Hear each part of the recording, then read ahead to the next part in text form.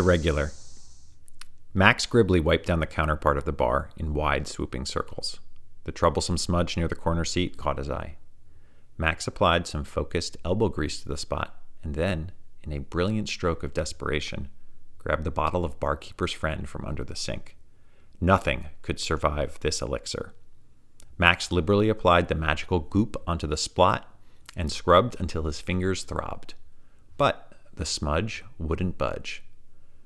"Whatever," said Max. "I'm sure Old Sparky won't mind." Old Sparky was a regular at Big Dipper's Pizzeria. Max tended the small bar here Wednesdays to Sundays. Bar was a generous term, and Max hardly considered himself a bartender. He was an aspiring novelist.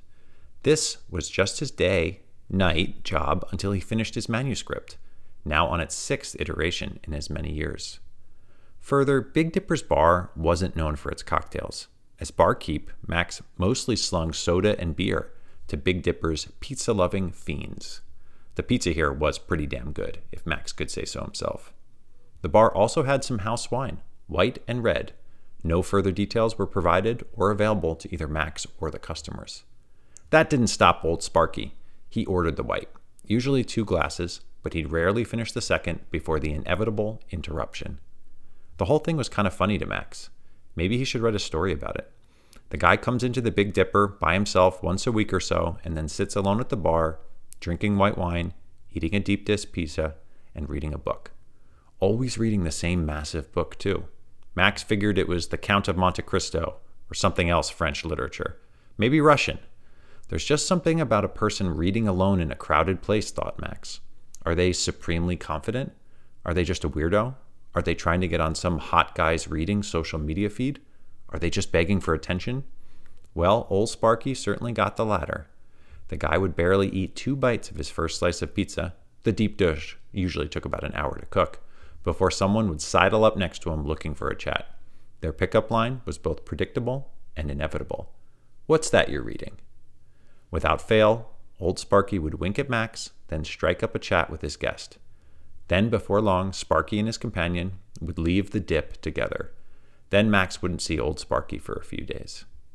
Max decided he'd ask Old Sparky about it, tonight, for research, for his novel. Maybe Old Sparky could be a minor character or something.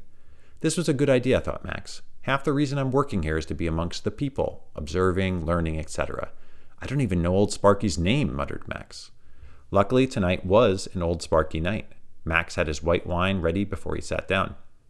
"Thank you, Max," said Old Sparky. Max smiled back at him, and then resumed pouring 6 pitchers of soda for the Little League team. Another funny thing, thought Max. I can't even really describe what Old Sparky looks like. If he was old or young, or attractive or ugly, Max's face flushed. Certainly a novelist should be able to describe someone's appearance. This would be another thing Max would resolve tonight. With the baseball team properly sugared up, Max turned back to his companion at the bar. "Hey, what's that you're reading there?" Old Sparky grinned at him. Max felt a deep chill cool his bones. "Thought you'd never ask," said Old Sparky. The man spun the book towards Max. Max saw it was a list of names, and his own, Max Gribley, was listed at the bottom. "You're him," stuttered Max. "The devil, the grim..." Old Sparky took Max's hand. "I have many names, Max. Old Sparky will suffice. Come, let's go for a walk together. We can each bring along a slice of pizza for the road. I want to hear more about your novel."